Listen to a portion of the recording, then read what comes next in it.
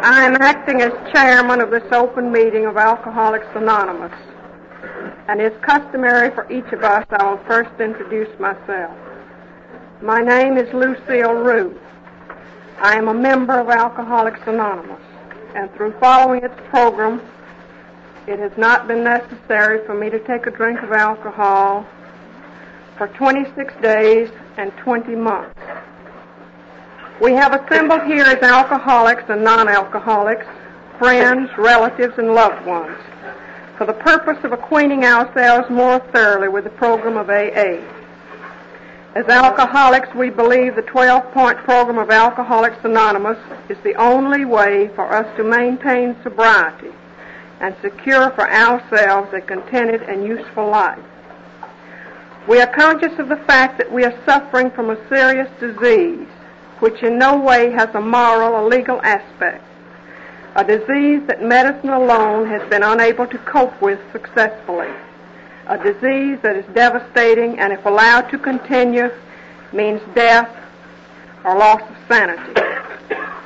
It is obvious that we can secure much assistance in our AA educational program if our families and friends make a sincere effort to understand the true meaning and value of the program of Alcoholics Anonymous. And we earnestly hope that you non-alcoholics will avail yourselves of every opportunity to become familiar with all its aspects. AA is truly a new design for living. An open mind, tolerance, and sincerity of purpose are necessary in the study program. It would be wise if we bore in mind at all times that a person who seems unable to stop drinking, who cannot do so whether he wishes to or not, or a person whose behavior as a result of drinking is such as to interfere with his normal and important activities of life, is considered an alcoholic. Absolute abstinence, the second meaning of Alcoholics Anonymous, is the AA answer. For we realize that we no longer have the privilege of decision concerning the question to drink or not to drink. We approach our problem with an understanding that in ourselves we cannot handle our disease, but must be willing to seek the assistance of a power greater than ourselves, and to do all we can to recognize the fact that, with removal of many defects of character and personality, we can more nearly approach a full understanding of the symptoms which have been instrumental in creating our alcoholic problem. This approach and understanding is made possible through the AA program, and our ultimate goal is a full and contented life without alcohol. We will now have a minute of silent prayer and meditation.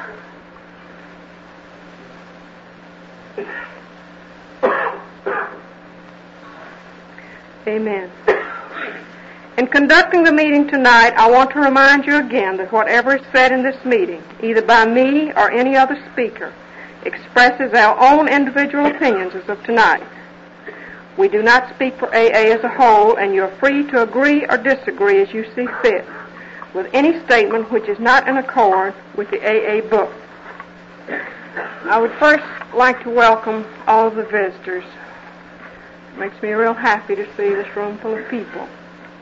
It's both a privilege and a pleasure to be your chairman of this 9th anniversary tonight. I'm too young in AA to tell you anything about it 9 years ago. However, in 1947, I did have a drinking problem. And it was about this time that I did read the big book, rather hurriedly. I suppose to acquaint myself with what an alcoholic was.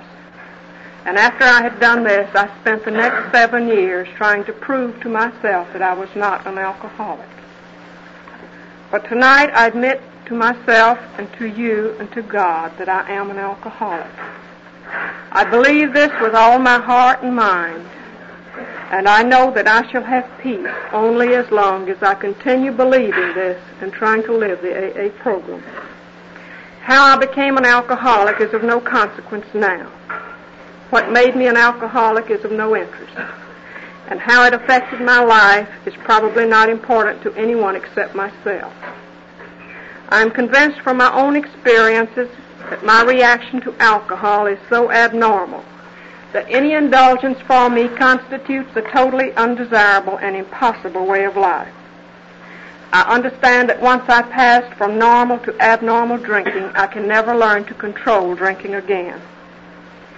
I have come to understand that I have been trying all of my life to substitute alcoholic fantasy for real achievement.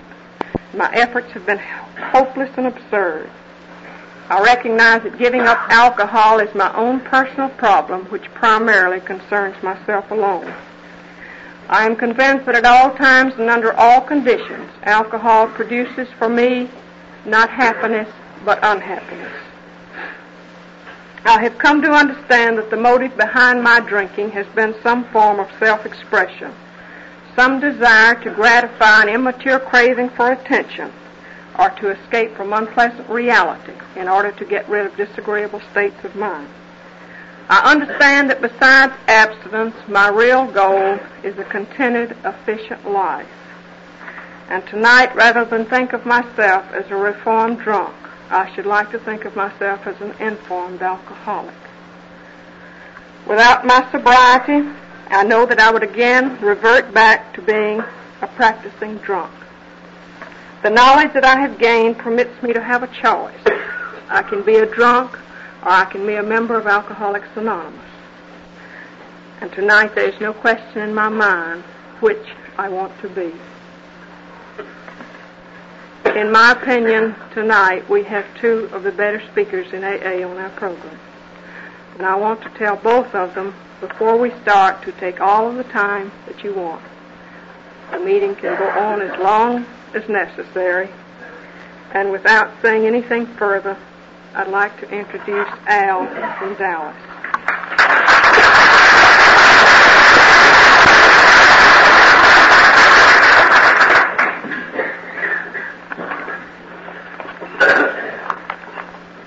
You know, when you come up with that statement, we can have all the time that we want. That's a pretty big order.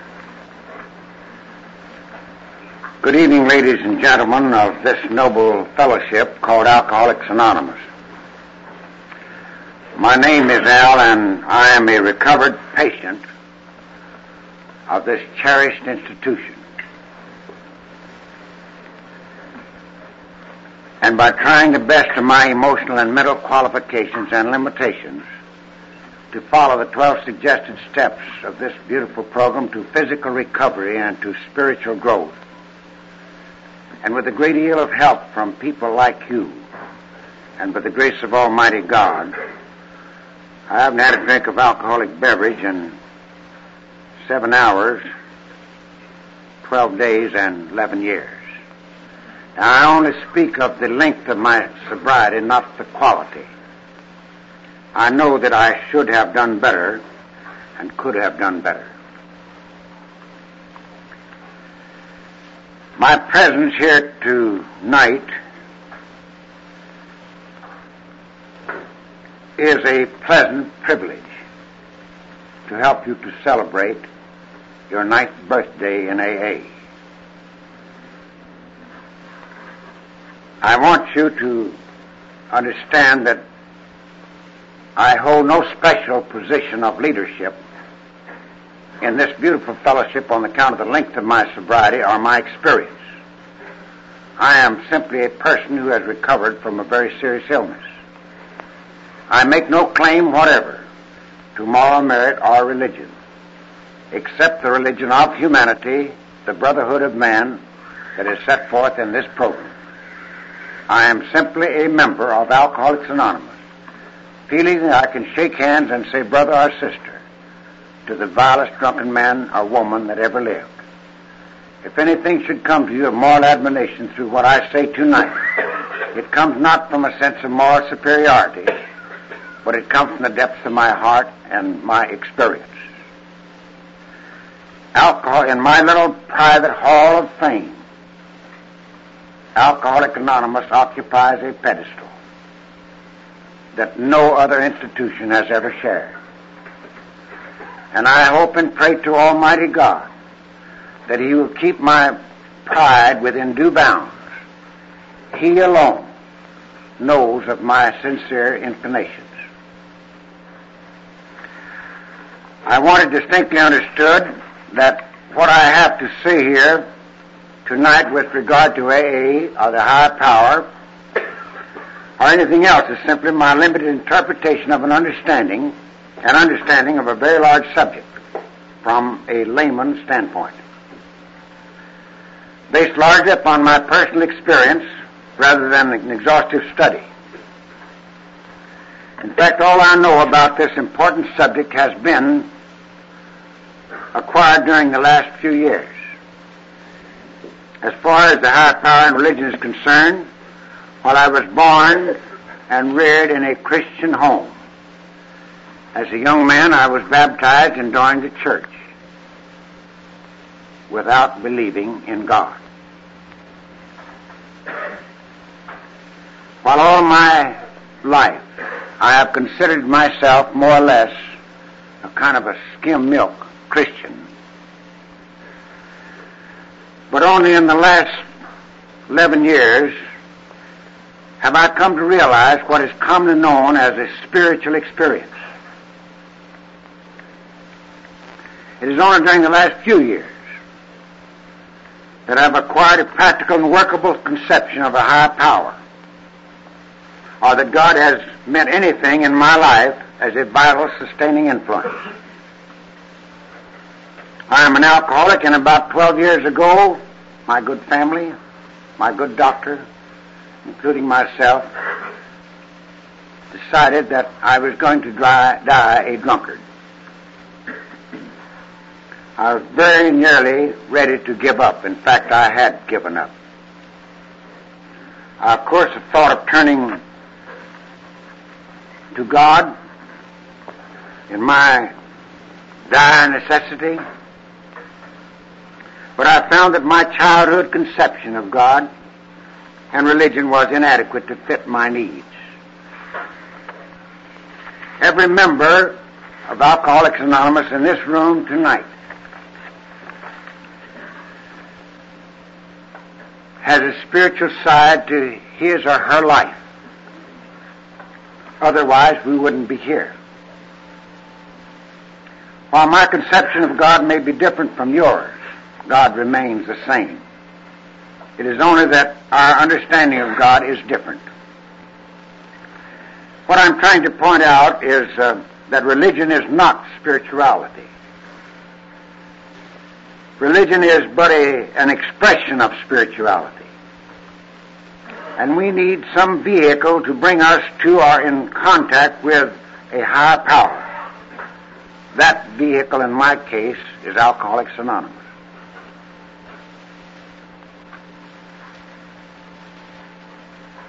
I'd like to, at this time, take us back, each and every alcoholic in this room,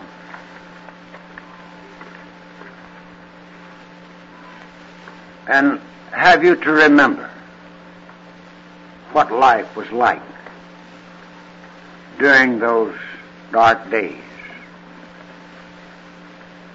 Broken hearts and broken homes, rifts between relatives, nagging of bitter tongues, squabbles over money and morals,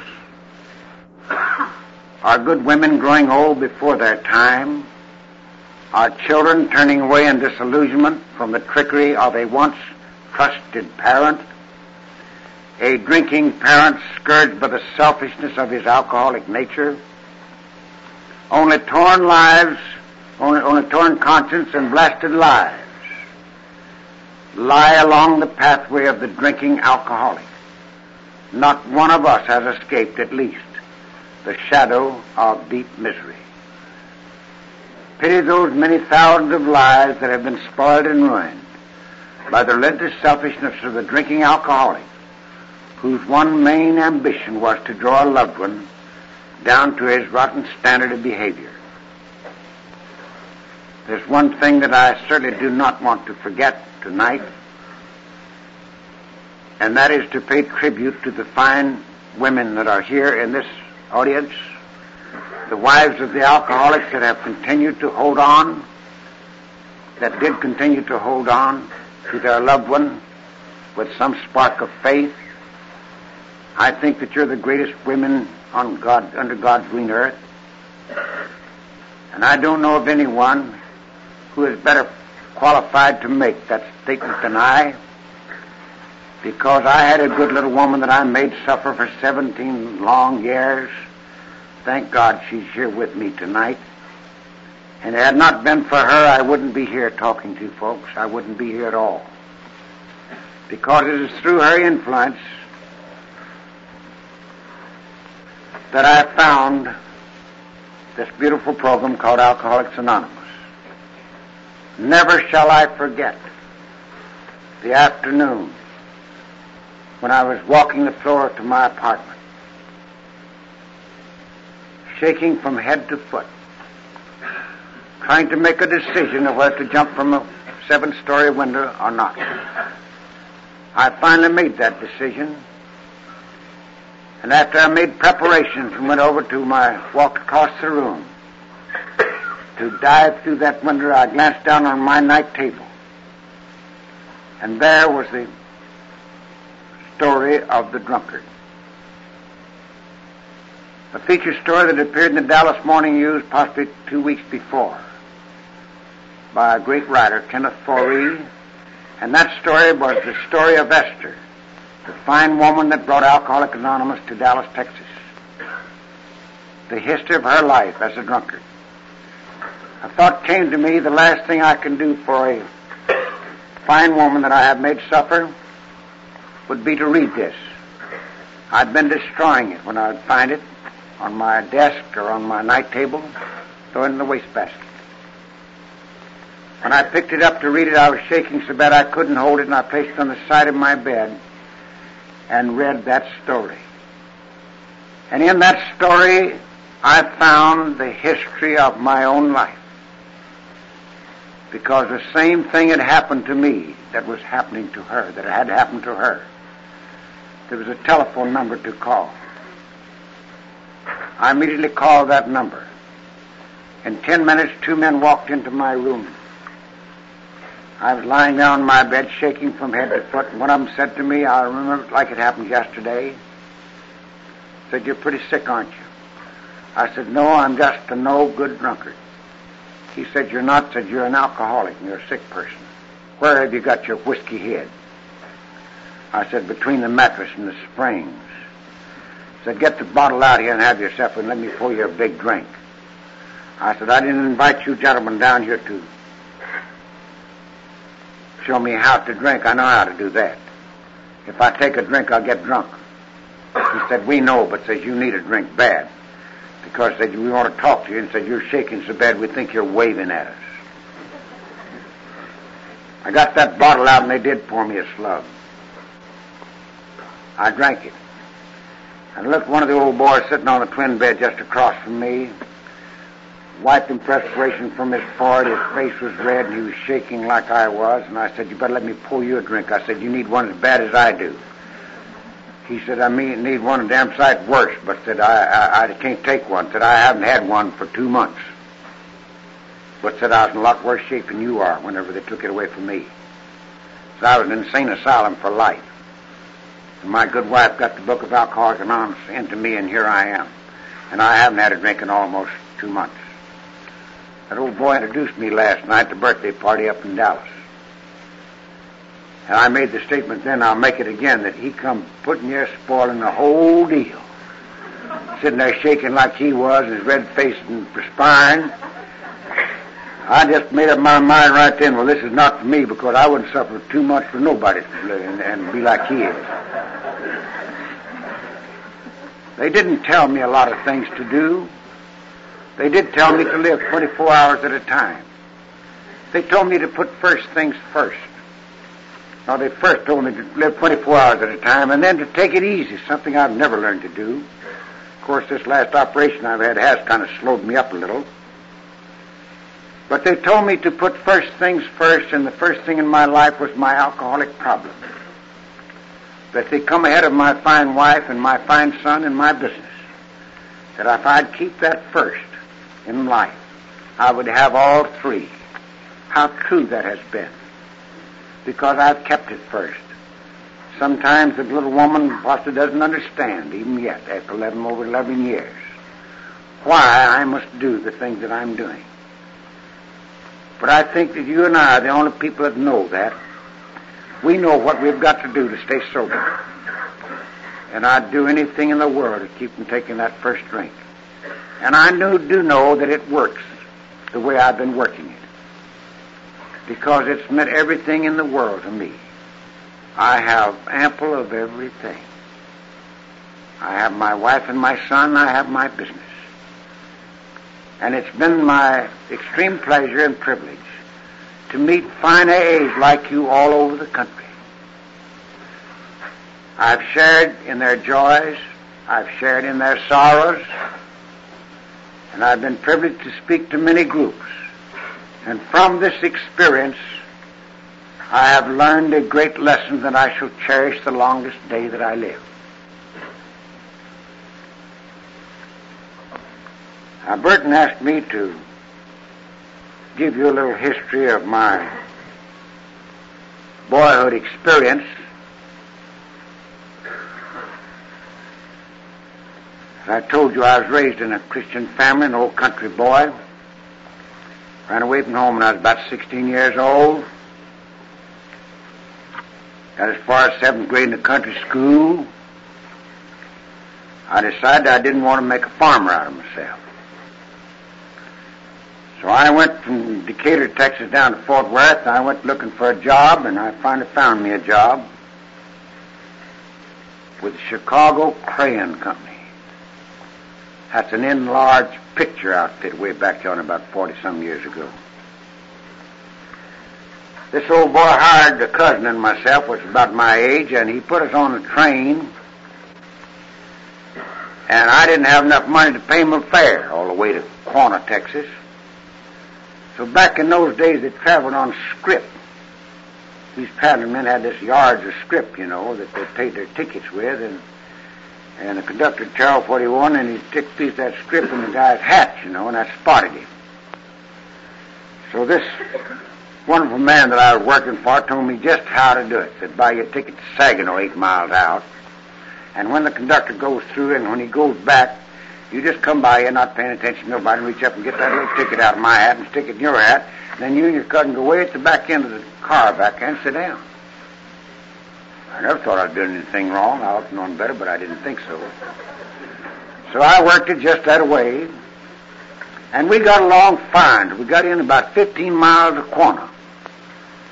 But our aunt was so glad to get rid of us, we was living on down there, that she'd fix us up a lunch, so we decided we'd eat something.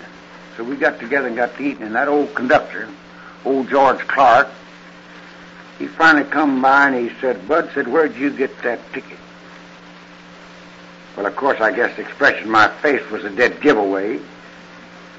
But anyhow, he caught me. I just made out like I stole it.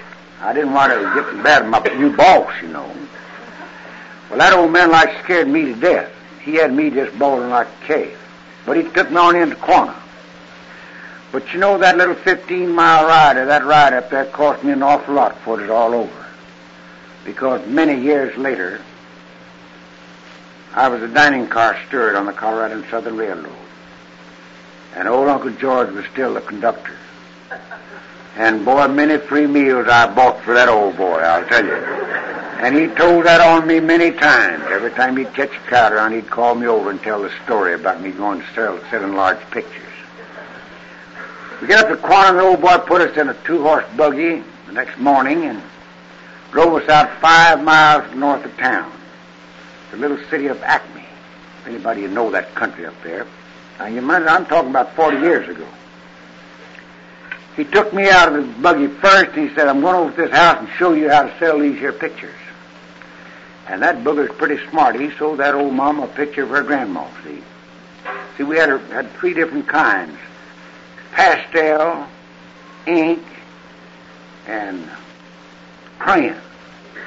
That's in a roll, Good-looking pictures, You unrolled that business, and you showed it to the old gals, and they picked out the one they wanted. So after we walked out of this house, after just a few minutes, he'd sold her a picture, and he said, now, you've already made yourself $1.50. Of course, you folks wouldn't be old enough to know how much that was back in those days, but that was a little fortune within itself. So he said, tell you what I want you to do, son. Said, I want you to work now northeast until Wednesday night. Then I want you to work back in to be Saturday night, because I'm going to give you boys a little banquet there at the hotel. I looked at him, I said, you mean walk? He said, well, I certainly walk. So I took out. I go to Amarillo quite often. Every time I hit that town of Acme, I begin to look over those prairies. And I'm going to tell you right now, I bet you I walked 200 miles that week. And I didn't find but 3 places where anybody lived. Because they just didn't nobody live in that country up there then. And those that did live in the country, the only way you could find them was watch where the smoke was coming. They get on a high place and watch for the smoke coming out of the ground, because they all lived in dugouts, They lived underground. Several of those nights I climbed a mesquite tree and tied myself in my belt because I was scared the steers would get me, or the coyotes. The booger would sure howl up there and had me scared to death. But I put up to that, and I finally made it back into quarter, and I walked 5 miles from my only marker was a cement plant up there. When I got back to that Acme, well, then it's 5 miles in town, there's an awful storm coming. And that was one thing that I sure was scared. That was a storm. Because back in that old home place of mine, we had a cellar right out in the backyard. And every night in the spring of the year, I'd go out, and if I could see light in any place at all, I slept in the cellar. And there was that big storm coming me out there on that prairie. I finally made it into Quanah. It rained on me, a pouring down rain every step of the way, and I was ready to come back to Wise County. This cousin of mine, he took him on up the road a little way, and he sent him the other direction. After he had worked for about a half a day, he found it wasn't 300 miles over there where he had a brother living, way over there close to Crosby or someplace. So he just walked on to his brother. He didn't come back.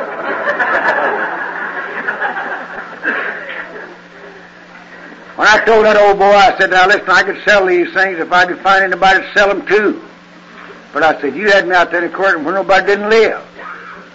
Oh, son, said, you're going to be all right. You know what I'm going to do with you Monday? We're going to rest today is Sunday. So I'm going to take you over here to El Dorado, Oklahoma, and said there's a family living on every 160 acres over there. Well, that sounds like a town to me. You know, they run out there and squatted on that 160 acres a long time ago. Well, that's what it was, about 2 years after they'd squatted on that land. Well, everybody lived in dugouts there, too, and they didn't have enough to eat, let alone buy pictures. I tried that for 3 days. Got on a hill one evening, I was all worn out. I hadn't slept any night before because I went down this old dugout, and they told me where I could go to bed. They had a little sort of a halfway house on top of the ground. Told me I'd sleep in that bed, and so, of course, I hadn't want to hit that bed till I was sound asleep. Of course, I pulled off down to my underwear. We didn't know what pajamas were those days. When I woke up, there's an old boy on each side of me with all his clothes on. Even his shoes. They didn't pull off his shoes, nothing. I got out of there before daylight the next morning, and I got up on this little hill that afternoon. I looked way down the valley, and I saw a white house. First house I'd seen. I said, boy, that's one place I'm sure going to try to stay all night. I worked all around there, and I hit that house about an hour before sundown. I drug into that place, and as I was trying to sell my wares to this old lady, she kept looking at me, and she got me all embarrassed. Every time I'd look up, she should be looking right at me. I finally didn't know what to say. She finally said, ain't you Liza Badger's boy? And when she said that, I just busted down bawling. It happened so that this old lady and my mother were schoolgirls together, and she recognized me. She hadn't seen my mother since I was about 16 years old. Well, you know, she just took me back there in that kitchen and drew a tub of water and said, now while you get in there taking yourself a bath, I'm going to wrench out these clothes for you, and said, get you fixed up and I won't send you home. She kept me there all night with her, fed me, said 2 miles over there's a railroad and there's a water tank. They stop there for water until you get on that train and go back home. I said, well, that boss of mine, he's waiting for me down at El Dorado. He told me he'd wait right there till I got back. and I'm not doing there for 2 days. Well, she said, well, you just make your way back home. Well, I got on that train. I got off at El Dorado. I went up to this hotel, and I said to that old lady, I said, where is that man that come in here with me when I come over? She said, he turned right around and caught the next train back over the corner, I reckon. I said, he promised me he's going to stay right here till I got back. She said, well, he didn't stay no time. Said he caught the train an hour after you left. I didn't have any money. I said, what time does the next train go over there? She said, tomorrow afternoon at this time. I said, how far is it? She said, 16 miles. Oh, I said, that's fine. I'll just walk over there. So I walked that 15 miles. But you know, I think way back in those days, reason I'm telling you that story, that I must have had alcoholic tendencies all along the line. Because, you know, I had about 10 sisters, and I was the only boy at that time. It doesn't come along later. There was about 13 in our family. And I was pretty badly spoiled. But I went right back to that farm, and I still didn't want to be a farmer. Something told me that I wanted to be a bookkeeper. And I had a sister that married a banker over here at Paris, Texas, and there's a commercial college there. And I decided that's just what I wanted to do. And my dad had different ideas about that. He said, now, if that's where you want to spend your money foolishly like that, I'll pay for you going to school out here at Decatur, but I ain't going to pay for nothing like that. He said, you can just raise your cotton farm down there on that 40 acres. I did. Nobody old enough to remember back in those days, because I made a little over a bale of the acre of cotton and picked the biggest part of it myself, day and night. But cotton sold for 3.5 cents a pound. And I finally, well, after I gave my father half of it, I think I had $78 left. But I bought me a bicycle from Sears Roebuck. I'd always wanted me one for 12.5, and put my little old satchel on the back of that thing. I was going to ride that bicycle to Paris, which is 125 miles away. Well, back in those days, of course, we had no roads. So I hadn't gone more than about 4 miles till I had 25 punctures. Grassbirds would puncture that bicycle. So I put that bicycle on my back and I carried it the rest of the way. I entered the Paris Commercial College and graduated with flying colors in 6 months. Staying there with my sister. Boy, did I learn how to write. So I had a chance to get me a job in this grocery store, so I went up and made application to old man J.W. Riley. After giving me a long song and dance, he said, son, what experience have you had? I said, no practical experience, but I could keep any set of books I ever saw in my life. I said, I want you to see my writing. I unwound that big diploma that I'd made there, you know, with all that flourish and stuff. You know, these teachers taught you back in that Spencerian business. He said, you sure can write. I said, you're so persistent about this, I'm going to give you this job. So I worked that old boy for you day and night for 30 days. He gave me $30 a month, I remember that. And I worked day and night for 30 days, and then he kept me 3 more days to try to find out what I'd done to his books. And that's been 40 years ago, and he don't know yet how he come out. Well, then I decided I wasn't a bookkeeper. And I got me a job in the hotel field. And that was my vocation in life.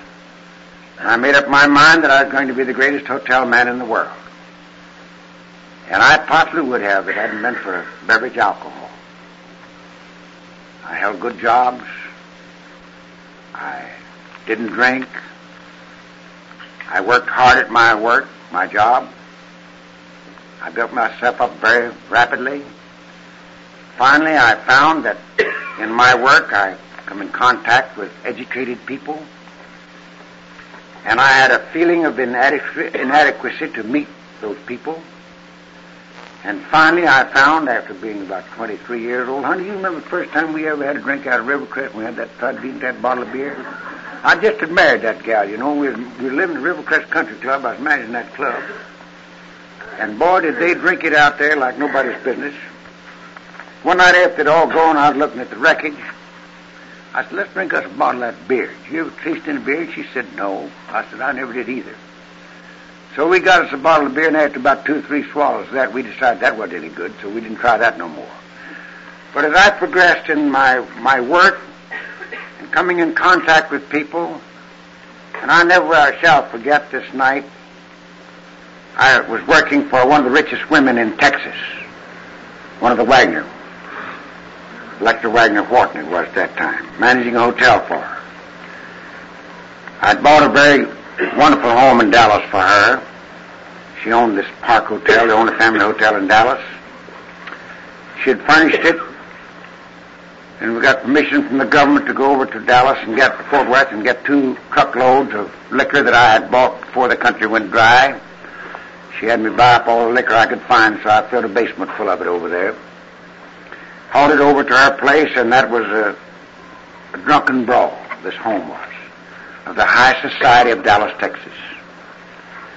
And 2 or 3 times a week I'd have to go out to help feed those people, fix up a buffet supper or something for them. And then 2 or 3 different times, all that bunch of drunks decided they wanted to go to the ranch, which is up near Vernon, Texas. She had a beautiful ranch out there called Zacawista.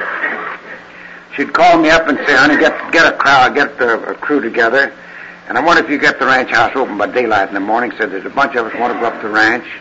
You'll get supplies, go up, so I'd get some mud niggers, and away we'd go. I remember one night about 11 o'clock, I'd been on the job about 24 hours a day for 3 days, and I was standing in front of the bar, all that bunch of drunk men and women. There's about 7, 8 couples of them. One would get drunk and pass out, and I'd haul them off to bed and undress them, put them to bed, and by the time I'd get the rest of them all put to bed with the one first and begin to get up and start again. You know how those things go.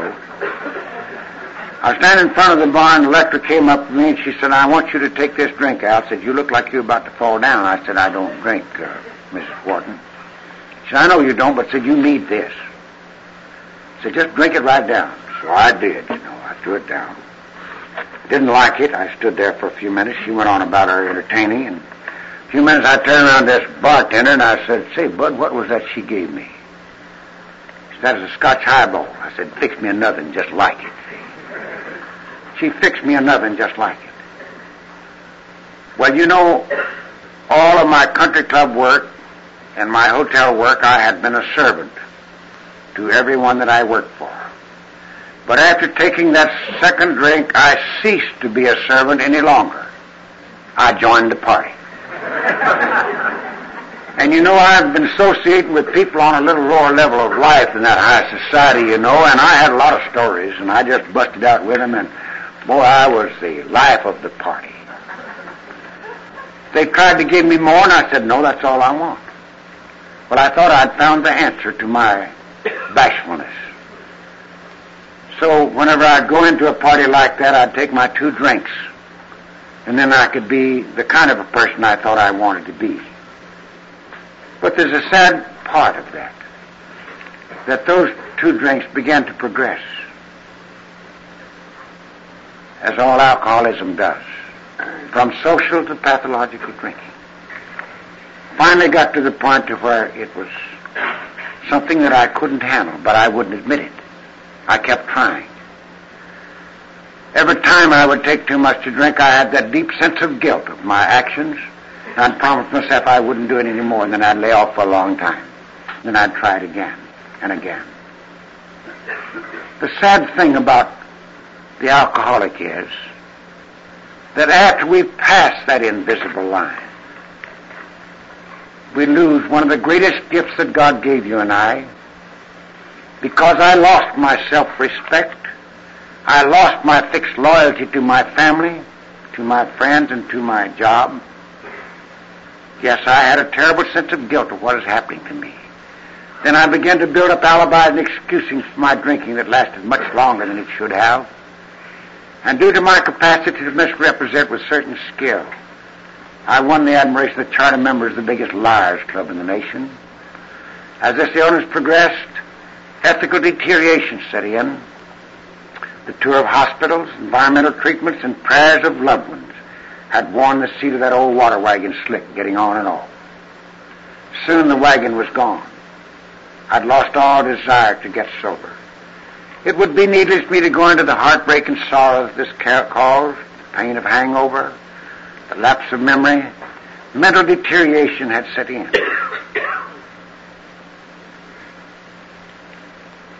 On July the 4th, 1945, a crisis came into my life. All the accumulated experiences of my past and prayers of loved ones had come together and manifested themselves into a tremendous desire to gain my self-respect and to want to live.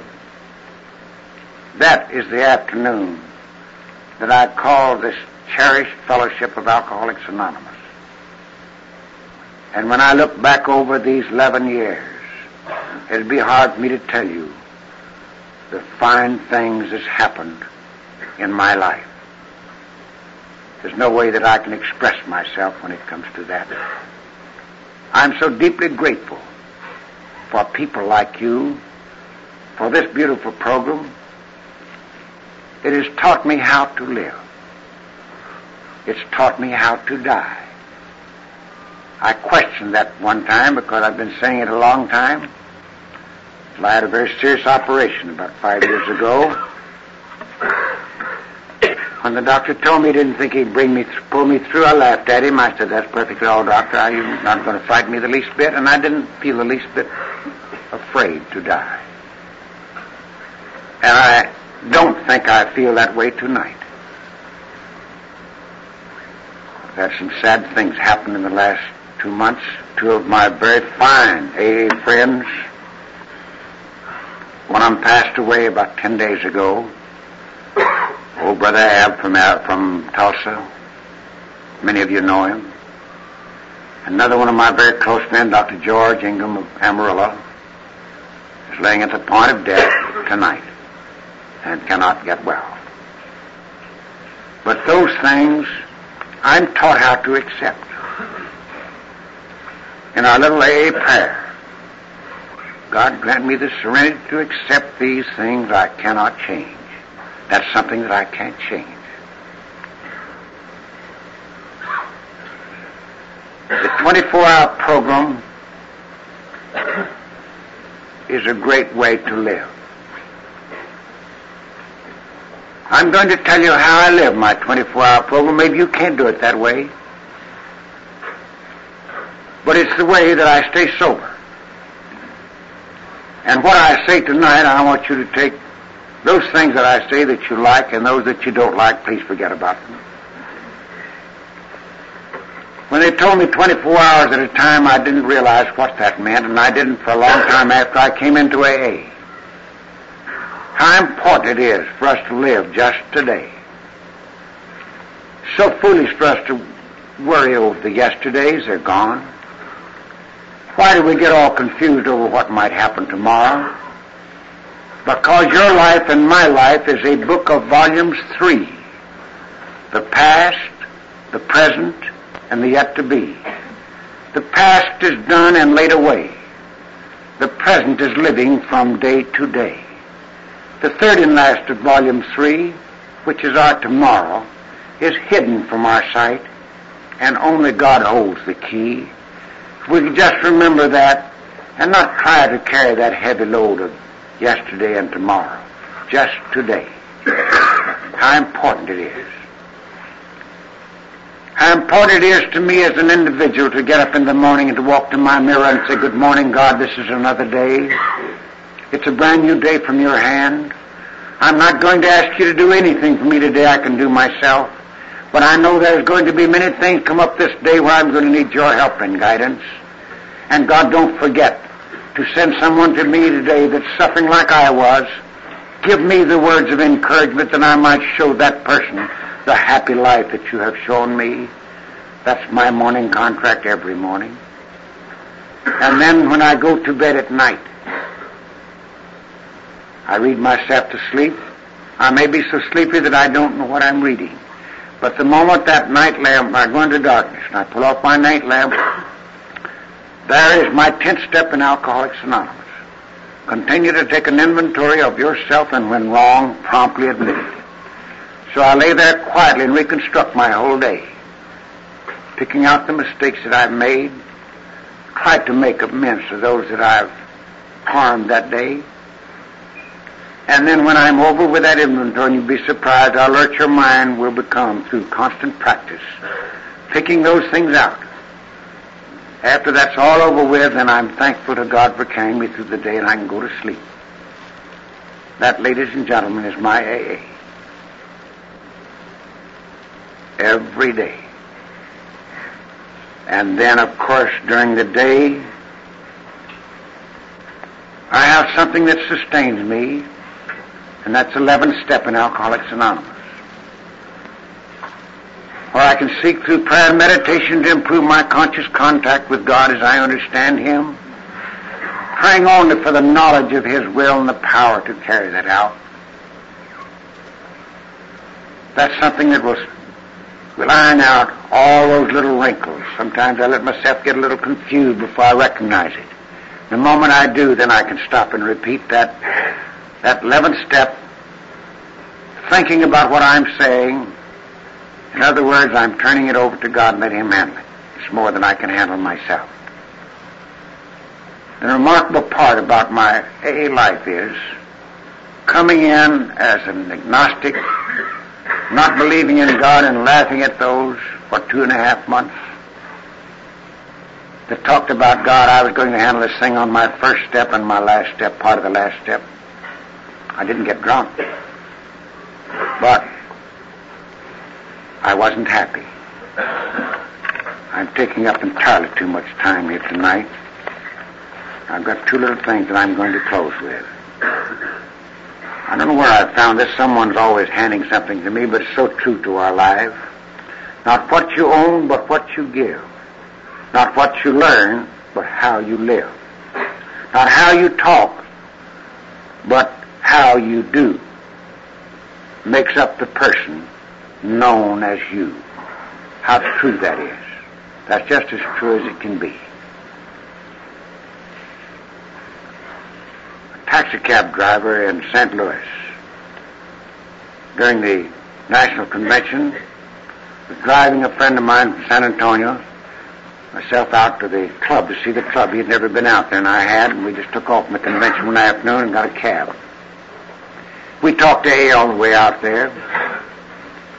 We kept the cab, was in that part for 30 minutes, went back and got into the cab, and he handed me a program that they use, that folding program, similar to the one we had in Dallas this last time.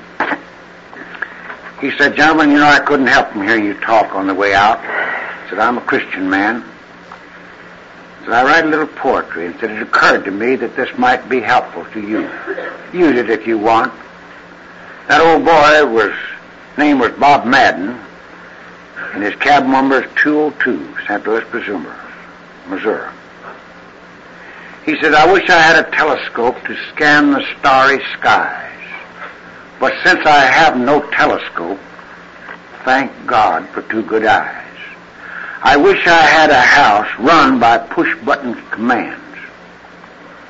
But while that house is still a dream, thank God for 2 good hands. I wish I had a supercar to give my friends a treat. But till that car comes along, thank Almighty God for 2 good feet. I have 2 good eyes to look to God above, 2 hands to clasp in prayer, 2 feet to take me to AA. Thank God I'm a millionaire." How true that is in our AA life. How very true it is. And we get our real happiness in the AA program by giving of ourselves to our fellow man, expecting nothing in return. Sometimes I'm a little disturbed over the willingness to do 12-step work, which is so important in this program. So very important. You look at the real happy person in AA, man or woman. That man or woman is the one that's continually giving of themselves. So let's not forget that someone helped each and every one of us in this room to find the AA program. I owe my whole life to my good sponsors that continued to hold on, to try to teach me how the importance of my 2nd and 3rd step. After I took that step humbly and sincerely, I found that I had a hold of something that I'd been looking for all of my drinking life. and that I'm still holding on to. I see old Watt over there, and I'm nodding his head. I know what he wants me to do, and I'm going to do that, then I'm going to close. The story of the Happy Prince. Everywhere he went, people showered him with love and praise and adulation. A man saw this and said, I'd like to be like that person, but he's a handsome lad, and I couldn't be like he. But I would like to have the love and praise of the throng. So he went out and had an exact replica made of the shining countenance of the Happy Prince and fastened it to his face, and he looked exactly like the Happy Prince. So he went about. But he did not receive the attention of the people. So he said to himself, that prince is doing something that I haven't discovered. I shall spy on him. So he went around spying on the Happy Prince. And he found that the Happy Prince was always doing the goodly deed, the kindly deed, helping the downtrodden, bringing joy where there was sorrow to people. So he said, if that's what he's doing, to receive love and praise, that I'll do.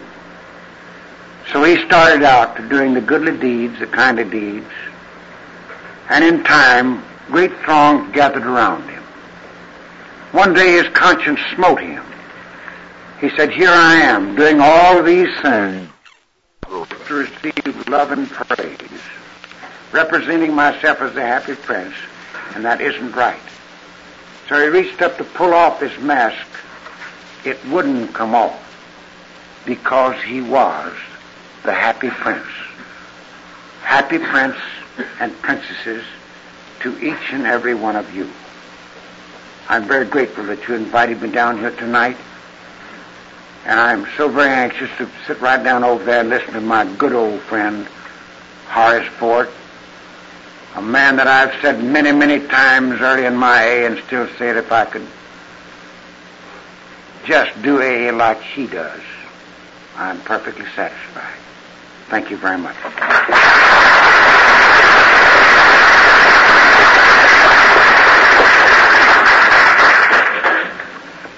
Thank you, Al. Before I introduce the next speaker listed on the program, we have a very good friend from Shreveport here tonight, Judge Randall Whitmire. I wonder if you would come up and say a few words.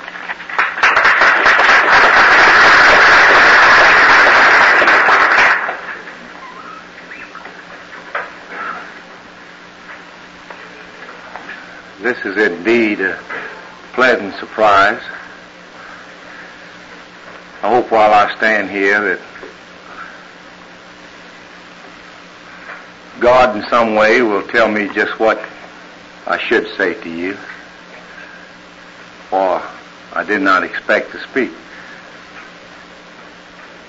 I'm not an alcoholic. I have been honored by having been placed on the Board of Trustees of the Highland Group at Shreveport. I've endeavored sincerely and honestly to work with all groups in Shreveport in my capacity as city judge.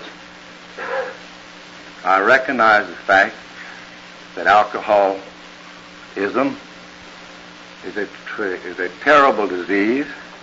I have learned that it is the third highest killer in the nation.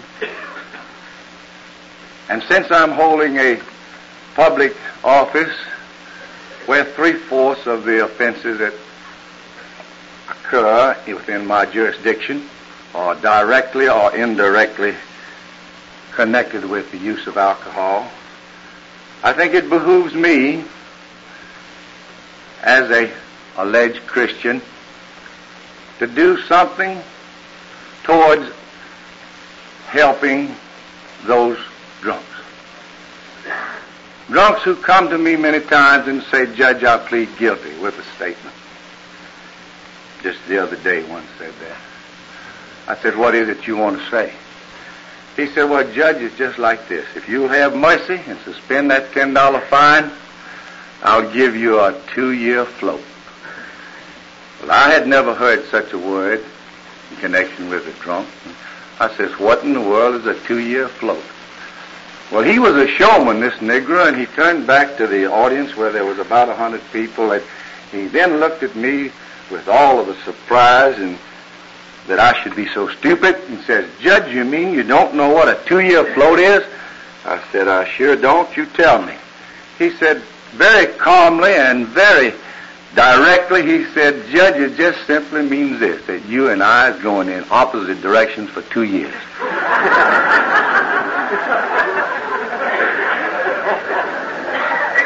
Today I had before me a man who is a habitual drunkard, been arrested and convicted of drunk and vagrancy not less than 60 or 70 times, to my knowledge. He stood before me, shaking as if he might have the DTs. He was as sick as any man could possibly be, mentally and physically. And he was charged with 2 charges of drunk, one on the 25th of last month and one on the 29th of last month, and then an additional charge of vagrancy. There was a man that we couldn't do anything with except to put in jail.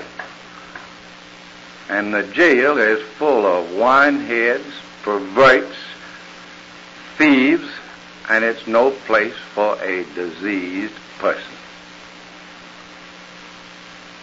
What are we going to do about it? I've said many times to the various members of the AA in Shreveport, I wish there was something I could do other than say, when they plead guilty, $10, which means pay $10 or serve 10 days in jail. Perhaps someday,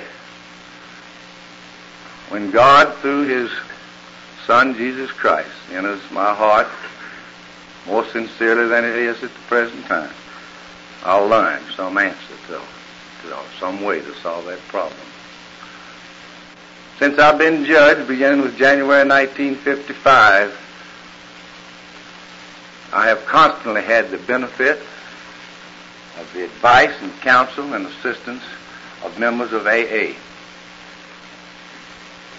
Each morning of court, with exception of rare occasions, there's a member or members of AA sitting on my right or left while I'm sitting on the bench, so that they may better observe, better screen each and every one of these drunks, and many times there are as many as 30 or 40 before me. I've had occasion where we have thought we have saved some people.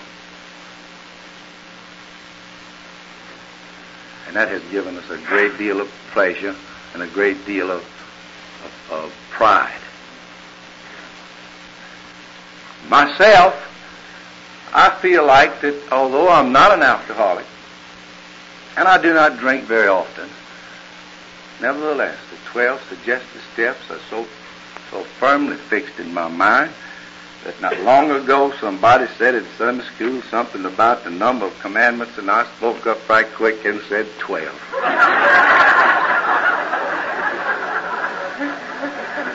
And it's nothing in the world but the influence of AA.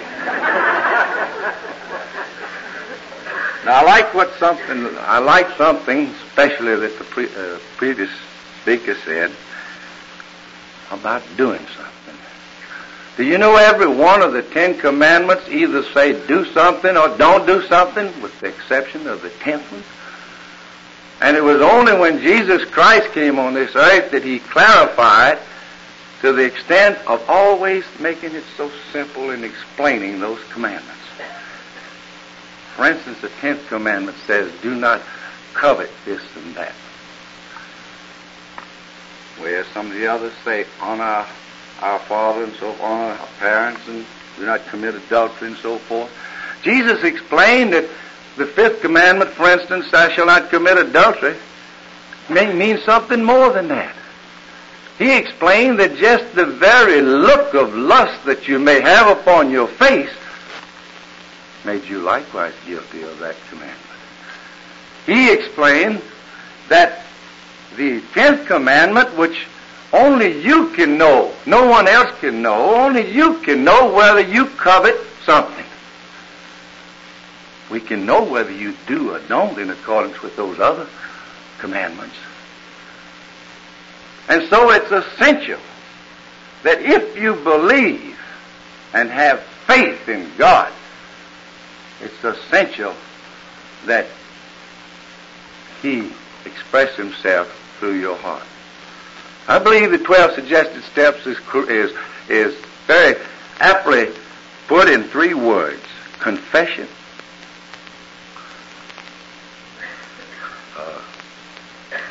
concentration, and consecration. The 3 C's. That's what is essential for an AA and all others who are non-AA members if they want to live a happy, peaceful, and contented life. I want to thank the mistress of ceremony for this opportunity to speak to you. It's been a genuine pleasure. And I want to say this, that Watt, who brought me over here today, well, that's not correct. Duke brought me over here. We brought Watt. At any rate, Duke, to me, is one of the finest people I've ever known. Watt, Lucille, and every other member of AA, to me, represents the highest type of Christian, or whatever they may believe in, that you can find anywhere. Barring all, not even excluding churches, but including them. Because just stop and think of that past that they have forgotten, and at present how they are trying to live a good Christian life.